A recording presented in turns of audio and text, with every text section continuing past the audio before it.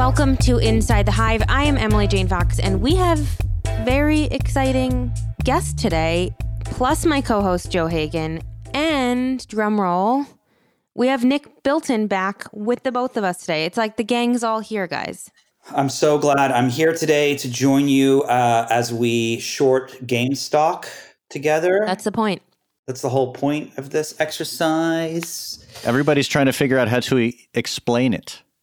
It doesn't make any sense to me, and I've been following it all for the past 4 days. It does make a little sense, but it's insane, honestly, what happened this week, and it's still happening.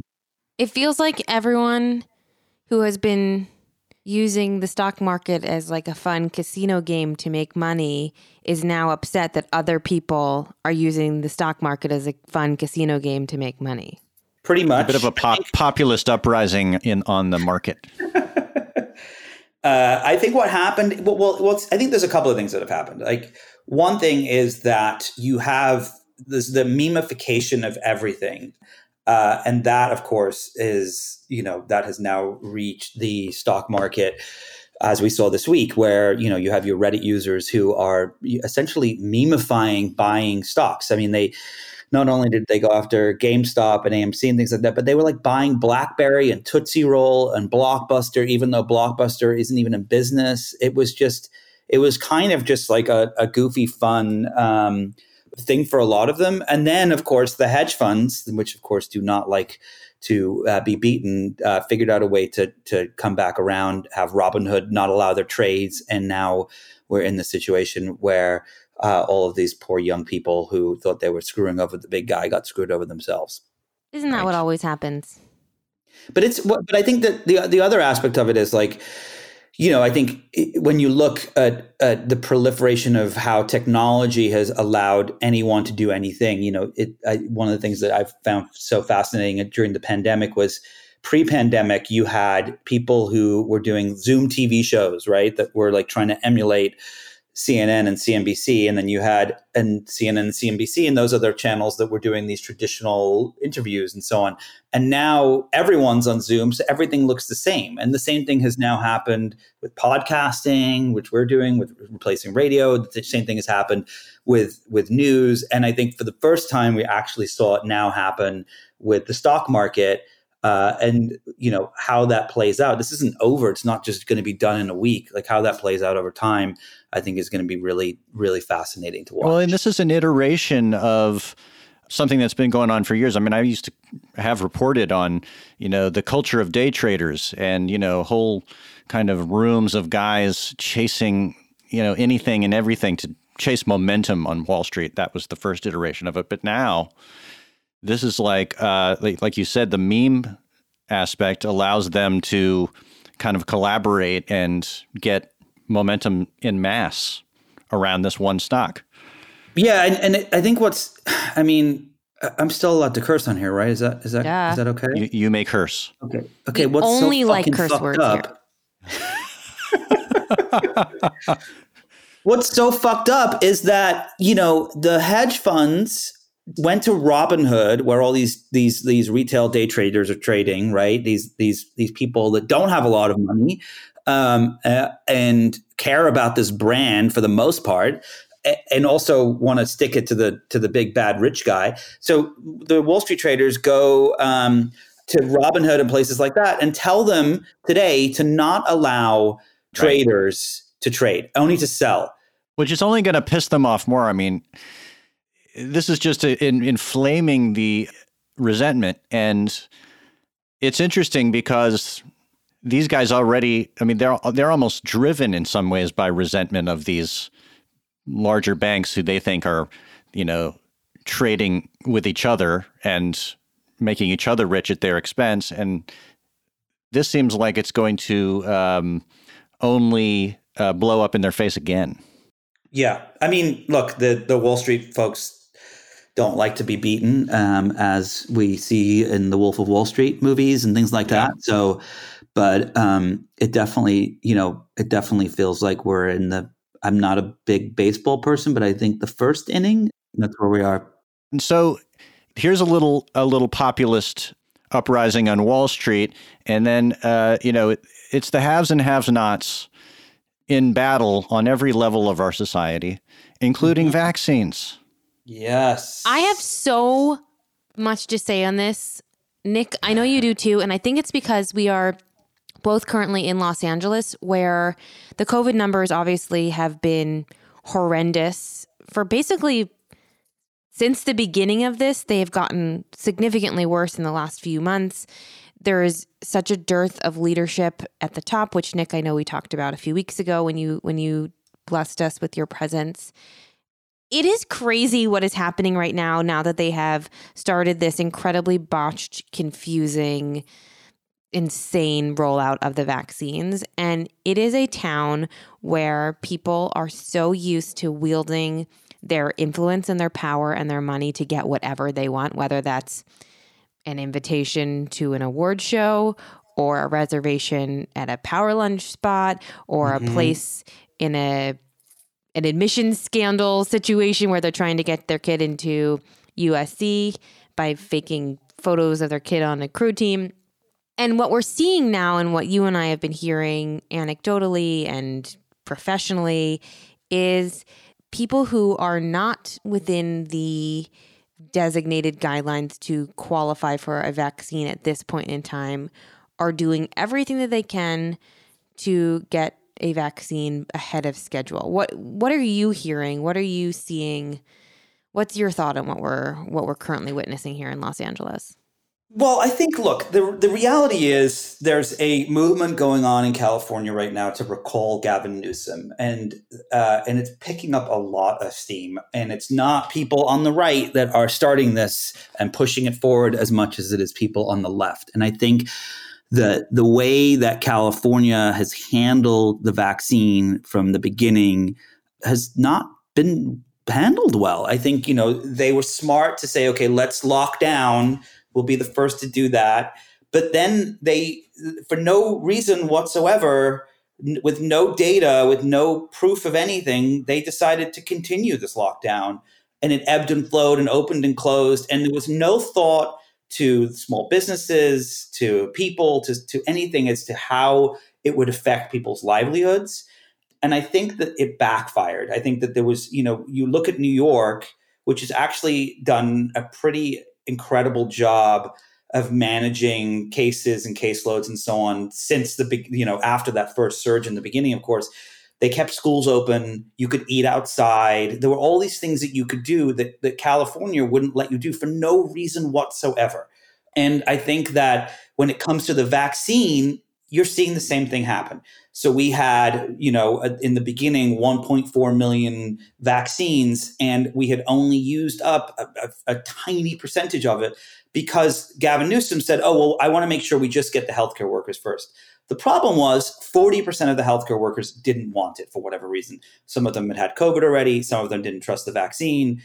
Some of them were too busy. So for weeks, we just sat there with an accumulation of vaccines just piling up and them not being used. And finally, you get this pushback from people where, there are now we have, I think, 3 million vaccines that have not been used. That some of them will expire if they don't get used soon. And an incredible amount of confusion as to where to get the vaccine. The vaccine websites in California are run by volunteers, literally volunteers that started the websites about where to go and everything, because our stupid state didn't have the wherewithal to be able to figure it out on their own and anticipate what was going to happen. And so on the one hand, you do have people that are trying to take advantage. On the other hand, so what? I mean, it's like, if the state has failed you, then maybe you have to take things into your own hands. Well, I don't know. That's my theory. Here's my thought about it. And this is from reading what medical ethicists are saying, and just my personal belief is like, okay, there are so many doses that are going to have to be thrown out or discarded because the rollout has been so confusing, so botched, all of those things. And if you are in a position to get one of those doses that is really an extra dose that will be thrown away, and you are younger than 65 years old or not immunocompromised or not an essential worker, I think that you should get those doses. I think that rather than having them be thrown away, it is in the interest of public health to have as many people vaccinated as possible, and to have those doses wasted makes me physically ill. Well, with And that if you look said, at Israel, yes, what's that? exactly. Go ahead. Yeah. No, if you look at Israel, they were like, well, let's just vaccinate everyone. We're going to be open 24 hours a day. I think that's been the most frustrating part for me is, so actually this week I volunteered at a vaccine site at Magic Mountain. And I helped the nurses filling out CDC cards and getting the vaccine and stuff. And what was interesting was there were clearly people who were 60, most people were 65 and older, which is now the prerequisite to be able to get the vaccine coming through. But there were clearly people who were not, who had either fake letters to say they were a nurse or a doctor, or said they were a healthcare worker. And most of the nurses that I was working with didn't care. And I said to this woman Taylor, who I was working with, I said, how come you let those two go through? And she said, at the end of the day, the more people that have this vaccine, the less people who are going to get sick. And all we need to do right now is get shots in arms. And that's it. And so I think that at the end of the day, Gavin Newsom and even Garcetti have been so concerned with like making sure that everything is fair, and even that they're killing people as a result of their stupid decision making. Yeah, that's happening in New York too, by the way. The rules New York were so stringent that they're hurting themselves. They're not getting enough people in, because everybody thinks they can't. They don't meet the standard. Nobody knows when they're going to meet the standard. And by the way, like people I know who for one reason or another were able to get it, for instance, people I know who teach in person, they're all allowed to get it also, even if they're younger than 65. But then the appointments all get canceled because the hospitals run out. And so the distribution is also completely dodgy, and so given all this chaos, we're in a free-for-all.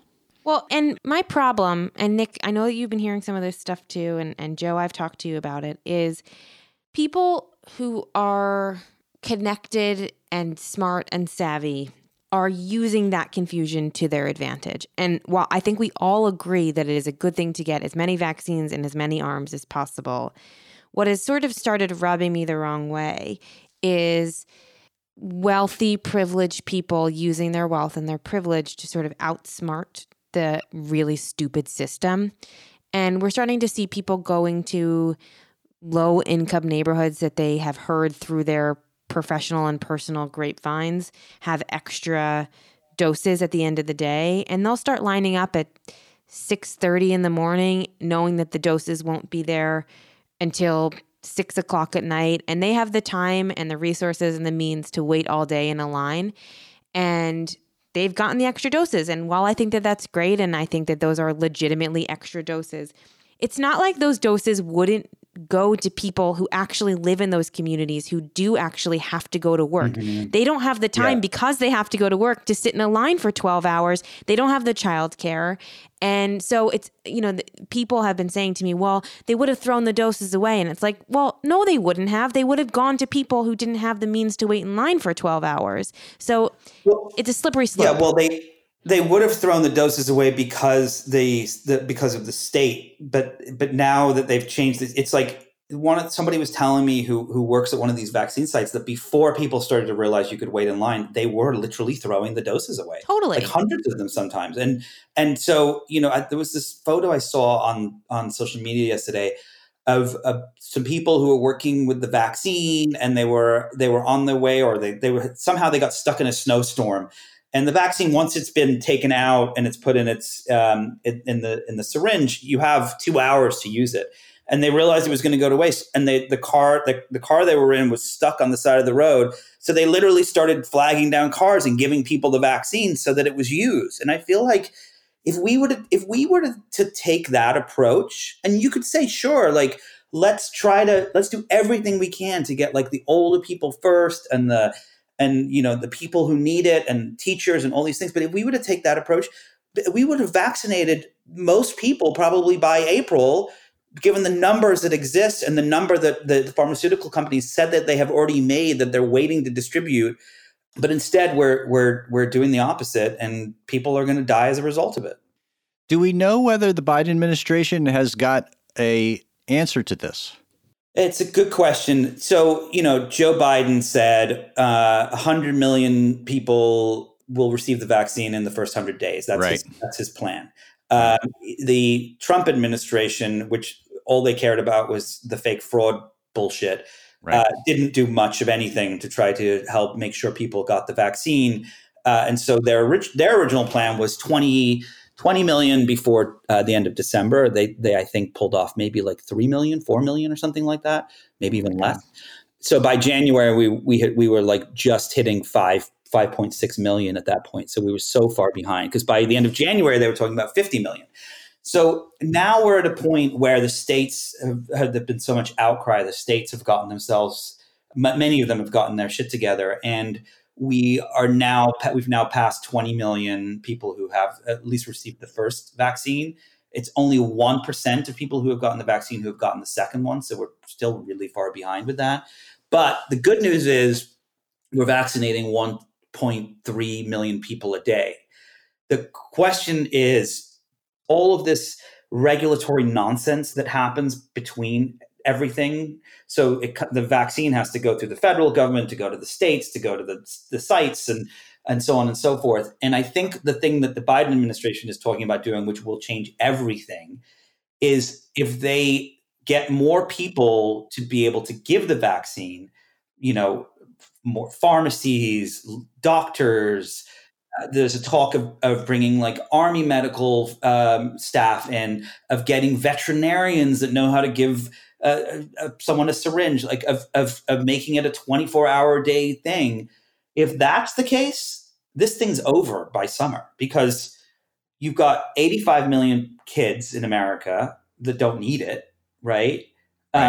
You've got X% who probably don't want it. So if you get that 100 million people with the vaccine, we're done. And so the hope is that they can make that all happen in the next, 95 days. Well, my feeling is, look, obviously this administration is 180 degrees from the last administration when it comes to trustworthiness. That doesn't mean that the Biden administration should be unquestionably trusted and just accepted at their word. But I would find it hard to believe, with the kind of political savvy they have in the White House now, that they are overselling what they're going to deliver here. I think, if anything, they're underselling what they believe they're able to deliver. Yeah, I think so too. I think, the Johnson & Johnson vaccine is supposed to be going to the FDA, I think next week. They're saying it'll take a month before it's approved. There's some reports I've read that it's going to be 70% effective. Obviously not as effective as the other two, Pfizer and Moderna, which are 94-95% effective, but it's a single shot. And it doesn't need the refrigeration, right? Doesn't need the refrigeration. And, I think a lot of people are excited about that idea. And I think that it could actually allow them. But again, you've got the red tape of the FDA. And I think, these words rarely ever come out of my mouth, but this is one place where I totally agree with Donald Trump, where he was livid at the FDA that they hadn't even reviewed the Pfizer and Moderna findings. And it sat there for like 3 weeks and before they even looked at them. And I think, the fact that the FDA is like, oh, it'll take us a month to review it. I mean, look at the data and decide. It shouldn't take you a month. Every time there's 4,000 people dying a day in America and you want to take a month to review the data, like it's insane. Yes, but at the same time, you have 40% of healthcare workers in LA refusing the vaccine. Some of it is because of other factors, but a lot of it is because people don't trust the vaccine and how quickly it was rolled out. So I understand the urgency of this and how frustrating it can feel to have that bureaucratic red tape, but you also have the public trust aspect of it, where you want them to take the time to review the thing. It's a really difficult line to toe, and this just is the beginning of the challenges that the Biden administration is walking into, because they are inheriting a mess, as we now know, that basically they had no plan inherited. Like there was nothing that they got when they walked in the door that resembled an adequate strategy for combating the most difficult problem that we've faced in modern times. So I did have I did have a funny sadistic thought of like, imagine if the anti-vaxxers are right and like everyone who gets the vaccine like dies in like 6 months, and the only people left on planet Earth are the anti-vaxxers, like left to fend for themselves in this in this world. That's a horrifying thought. They'll make like Jim Carrey becomes their president. Horrible. That's truly, you can write that sci-fi script for Hollywood, Nick. Now that you're in the deal flow of the Hollywood scene. This is Inside the Hive. And speaking of stranger than fiction, Nick, we have you here today because we love you and because we wanted to talk to you about all of the things we just talked about. But there's a greater reason for your presence here today, and that is because you have worked on, made, created an absolutely riveting documentary for HBO called Fake Famous that premieres on February 2nd. I was lucky enough to watch it several months ago. Joe, I know, watched it this morning, so it's fresh in his brain. We both loved it, and we want to hear everything about it. Tell us the premise. Tell us how you got involved in it. Just tell us the whole shebang. So, well, thank you both for watching it and for having me on the show today to discuss it. I'm very excited. It's my directorial debut, so it's the first time I've directed a film. So, very exciting. When your name came up, I was very excited for you. Thank you so much. It was really fun. It's like it was an incredibly challenging process, and I can see why films are so hard to make. But it was a lot of fun. I really, really enjoyed the creative aspect of it and everything. And the idea for the film came about. So as you both know, I've been a reporter for a long time, and I've written about bots, and I wrote about them back in the early days of social media. And when Graydon Carter was at Vanity Fair, he said to me, "Oh, we should do a documentary on influencer culture." And I just in passing said, "Well, I could make an influencer in like 10 minutes." And he said, "Well, that's a documentary." And so what we did was I teamed up with Annabelle Dunn, who's an amazing producer, and Graydon and a bunch of other folks. And we decided we were going to try to make 3 random people that had a very, very small following online. And I was going to buy them a bunch of fake followers and fake likes and fake comments from bots. And we were going to see how their lives changed for the better or worse, and if they were perceived as or even became famous. And so that is the premise of the film. Well, let me just say from the outset, a lot of people are going to come at this with as minimal a knowledge as I had about this world of influencers. I know what they are generally, people with a lot of followers.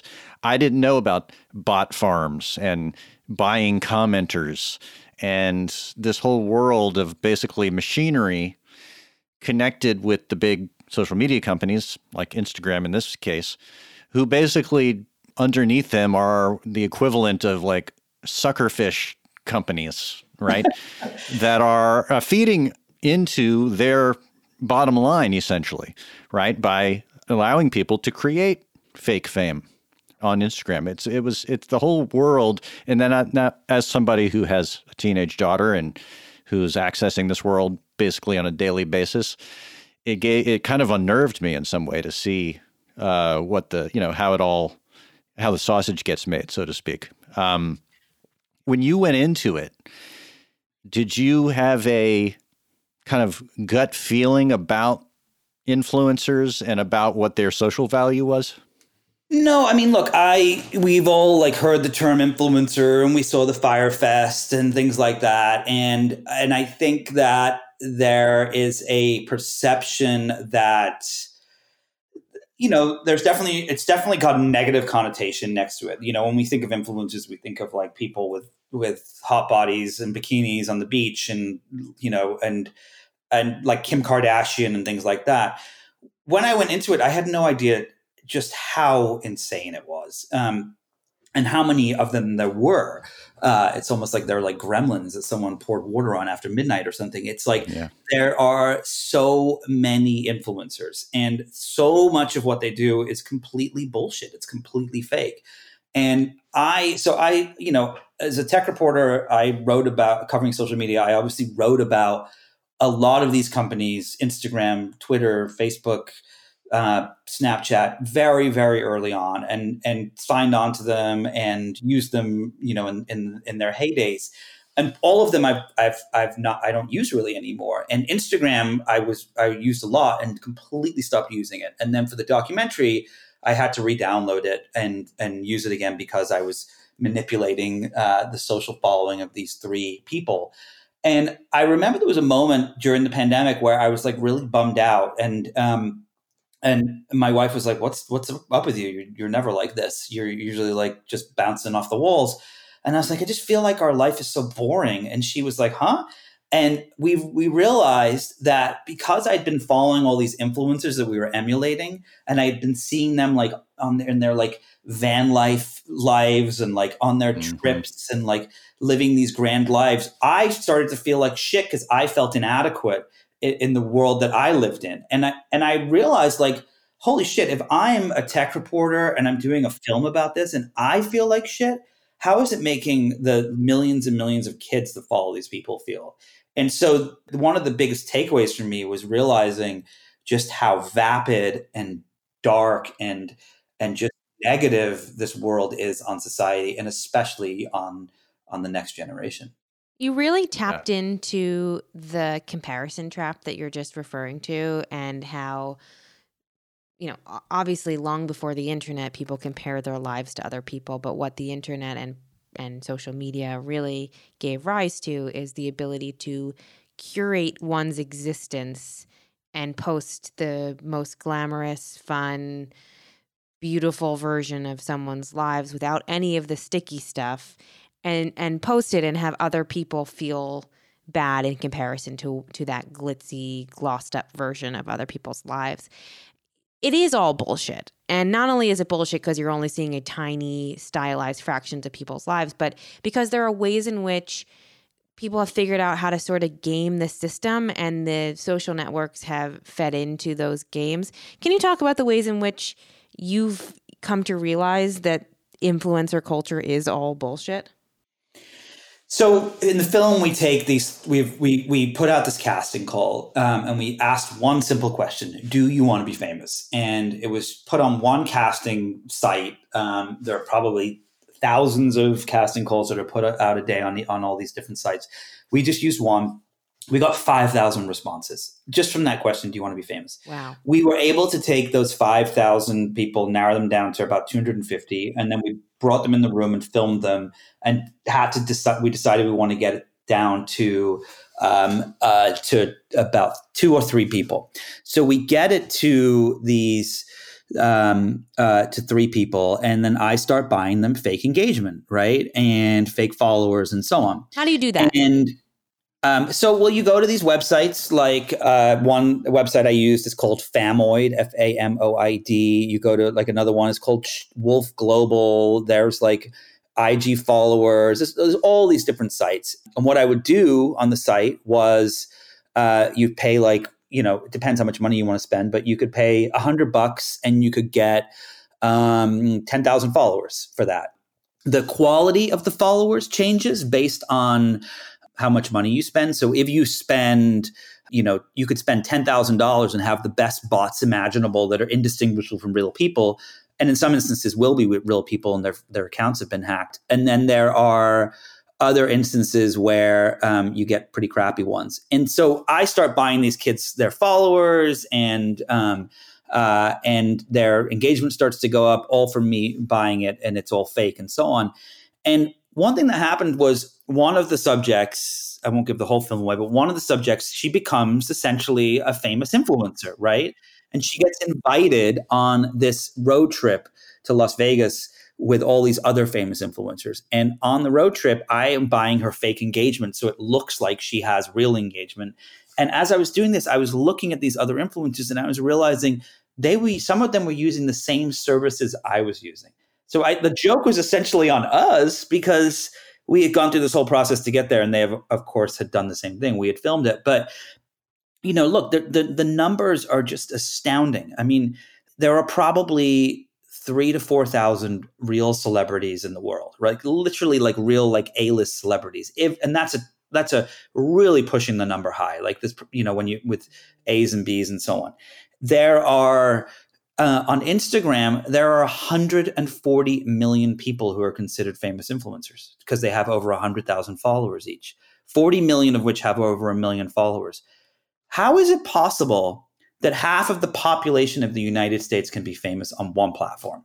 It's just total bullshit. It's completely made up. I have to tell you, so this morning I started following on Instagram a young woman named Dominique Druckmann, who you'll learn about, dear listener, if you watch Fake Famous by Nick Bilton.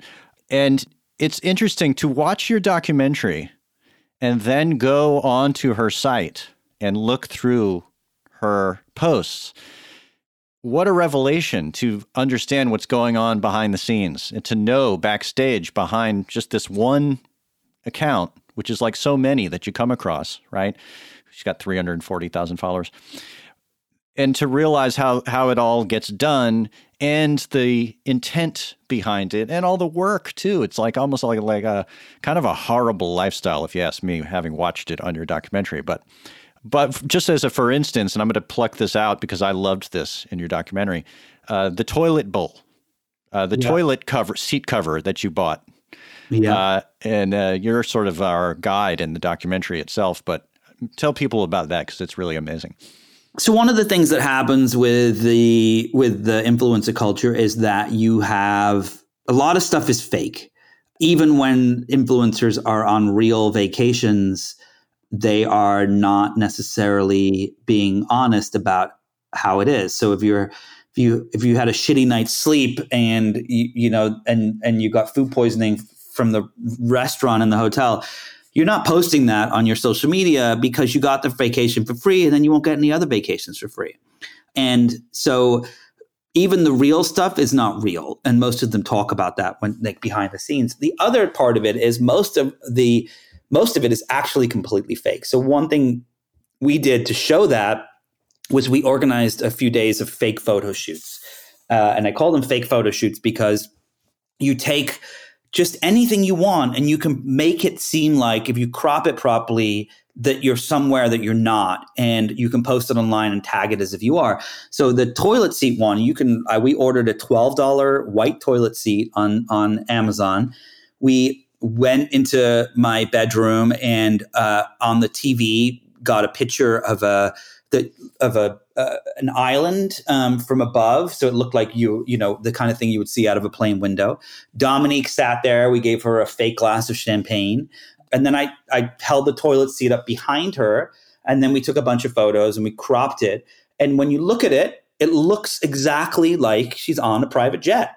But it cost us $12 and we were in my bedroom. And so there are places that you can go to actually rent fake private jets too for $50 an hour. We show all of this stuff in the film, but it was like, just to see how easy it was honestly pretty comical. This is Inside the Hive. It's wild to think that you did this so simply and you just manufactured it in a lab. And I won't give anything away, but it wasn't easy, but it was achievable. And you go through all the hiccups and all the work that actually goes into it. But it's something that anyone with a credit card and a will could technically accomplish. I guess the thing that we really took away over here in this house was how desperate people are for this kind of fame. And to me, and I think to both of you guys, like, I don't think we seek the fame of, talking front face to a camera on Instagram. That's not really appealing. But you just walk around town and you see people talking to their phones. And how many times have you seen people posing in front of brightly colored murals on the side of a building or on an airplane, people taking selfies and then posting it online?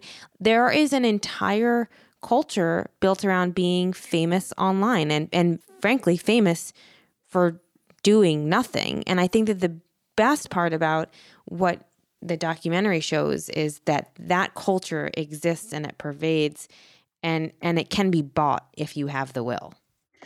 Yeah, I mean, I think to me, we opened the film up with one of my favorite parts of the film, which is, this like 3-minute montage against opera music of people taking selfies against the pink wall in Los Angeles. And that pink wall is home to the Paul Smith store and is, of course, one of the top tourist destinations in LA, if not the world. And it's a flat pink wall. But people go there because they want to ensure that they get the most likes, which gets them the most followers and the most comments on their feed. And a pink wall stands out against other things. And that's all over LA. There's like the angel wings and the graffiti wall and all these different things. And other stores now in LA have started to paint themselves pink with the hope that they can become a backup pink wall when the pink wall is too busy and try to get some customers out of it. Clothing stores have like changing rooms where they have different colors and lights and backgrounds in there so that people will go in to try on their clothes to post on social media. It's all just made up. It's all not real. And, there's these studies that have been done. This to me is one of the saddest parts. And honestly, one of the main reasons I really wanted to do the film is that there's these longitudinal studies that have been done over the past, 30, 40 years where they ask kids every single year, what do you want to be when you grow up? And at first it was a doctor and a lawyer and an astronaut. And then it was a musician and a basketball player and an actress and so on. And now 87% of kids say they want to be a famous influencer. And they see that because they think it's a fast track to that quote unquote successful life. And we interviewed Justine Bateman, who of course was a teen actress and wrote an amazing book on fame and what it all means and so on. And she had this great line that she says in the film, which was a big eye opener for me, is she's like, what these influencers are doing, it's not fame. It's like you're an infomercial host and you're just shilling a product, and it's all kind of been labeled incorrectly. And I think that to me was one of the big eye-opening moments in the whole process. Can you tell me a little bit about, obviously it seems glamorous and you're getting all these products for free and you're getting all these vacations for free, but they're also making a lot of money. Can you just tell me about the financial realities for the most successful influencers and even the middling influencers who have, 500,000 followers, not the ones who have many, many millions of followers? Well, even the ones that have many, many millions of followers. Okay, so we'll start at the bottom. So if you're like a micro influencer, like you'll get some free stuff. Like there was a lot of things that happened after we were done filming that we couldn't get because of COVID. But, there were moments where Chris and Wiley, our other two influencers that we created, they would get Chris got like a weed pipe in the mail. Someone reached out and said, hey, can we send you this? Wiley got some t-shirts. People reach out to me all the time asking if I want stuff like just random computer things and so on, which I of course don't take. But you can get things that are just random free things. The higher up you go, you can start to get sponsorships.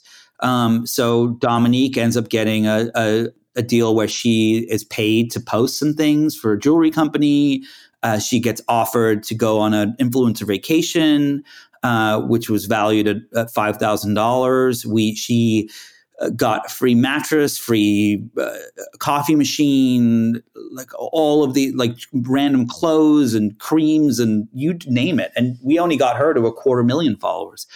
Once you get up to like the millions, it becomes your career and you can make a lot of money. And we interviewed people that owned agencies that told us about how they had paid, influencers $80,000 to post something. But the problem is it's all just a lot of spaghetti against the wall because these companies don't know what really works. They're just guessing. And because most of the engagement is not real. The people that I've spoken to, and they're not in the film because a lot of them didn't want to be, but we just spoke to them for the reporting of it, who have become, real famous influencers with massive followings, hundreds of thousands of real followers or millions of followers. they hate it. They think that they're kind of imprisoned by this. They worked their asses off to get there. And now that they're there, they can't leave it because it's lucrative, but it's exhausting. And like we would do a full day photo shoot with photographers and lighting equipment and all this stuff. And those photos would last us for like 2-3 days. And then you'd have to do another one. And so it's really an exhausting lifestyle. And I think that at the end of the day, no one really involved in it except a few narcissistic, vile people really enjoy it. And those narcissistic people, the ones that really enjoy it, are so fucked up. Like the Jake Pauls of the world that are just disasters. Is that what you want to be when you grow up? Like, yeah, it doesn't seem like a fun life. It all seems like the final result of something that's been going on for a long time. I thought about this while I watched it.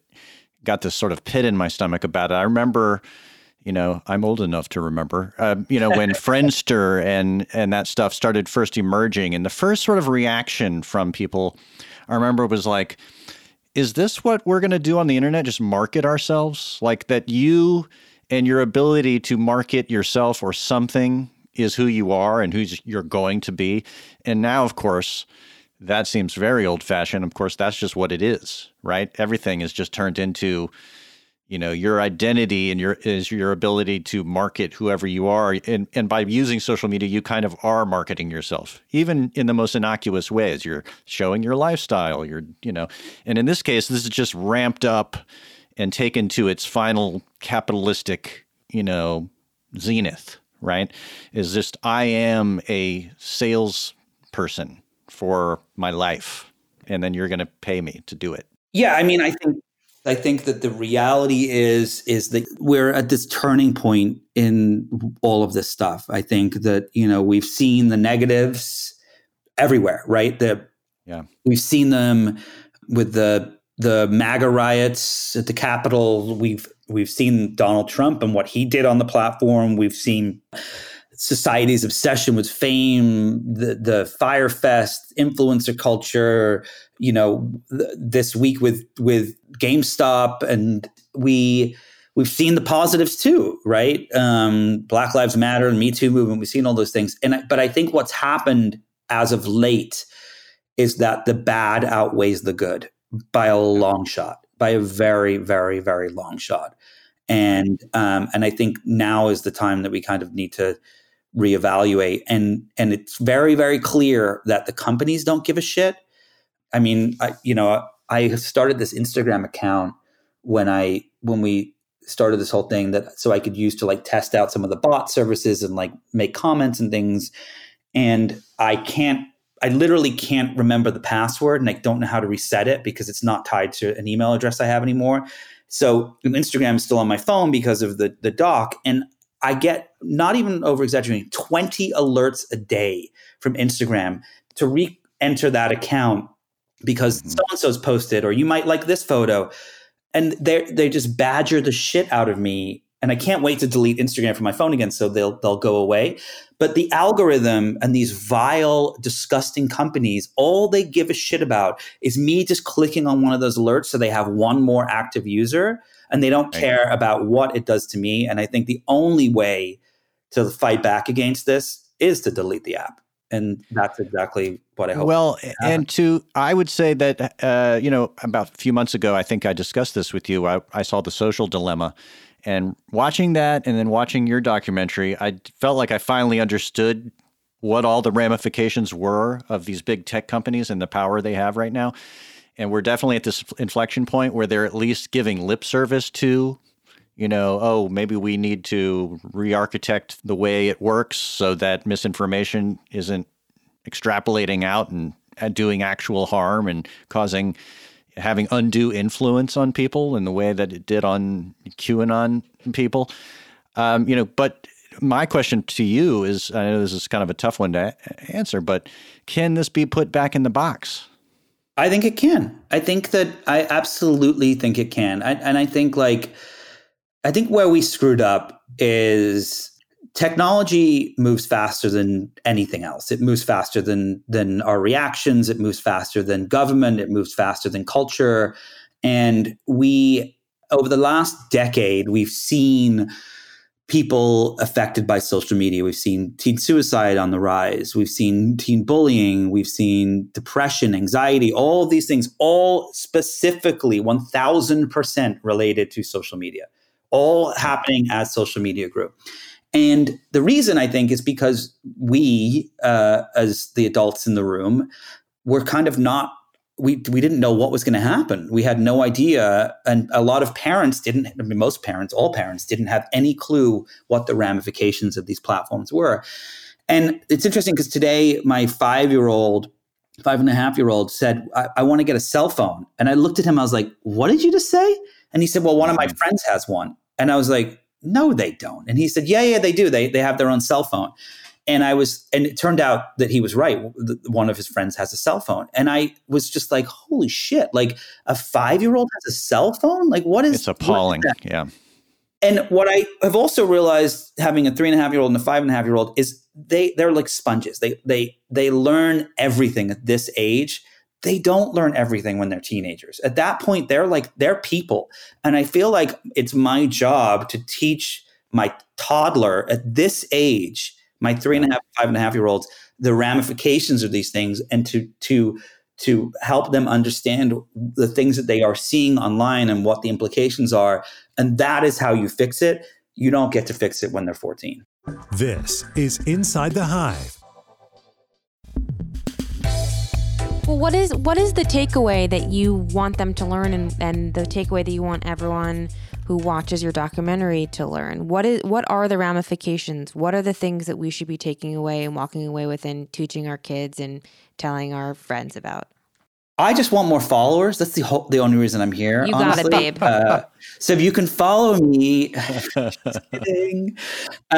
takeaway, honestly, I think it's two things. Is for me, the takeaway personally, and I hope that this is the same thing for others, is I had this realization that, well, first, I think it's sad that 87% of kids want to be famous influencers more than anything else. And I hope that once they see how the sausage is made and how it's all bullshit and how the people behind it are miserable and so on and so forth and the effects it can have, I hope that even if a handful of kids see it and don't want that for their life, then the film has done something.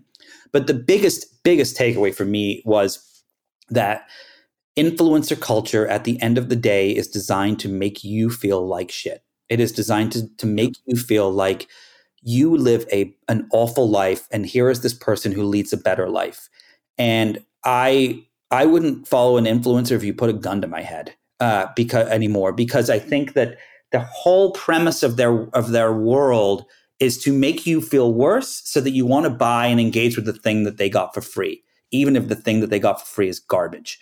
And so my hope is that is what people take away from it, and that they don't want to be that, and they don't want to engage with it. And that, and maybe then people will stop giving a shit as much. Yeah.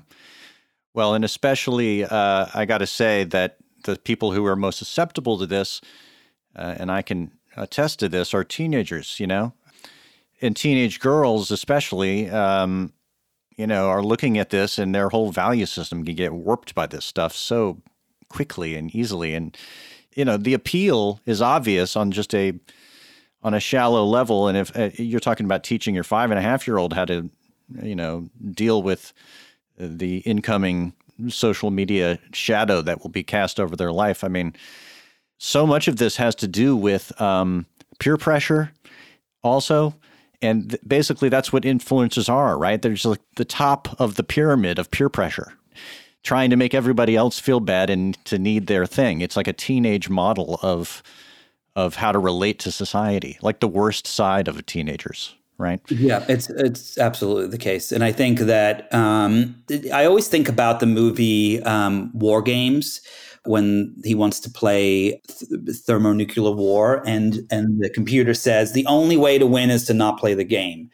And I feel like the algorithms that these companies have created are so advanced and so adept at knowing what is going to make us click and what is going to make us come back, and that that it's the same thing. The only way to win is not play the game. And I think that that's just the realization we all have to come to at some point.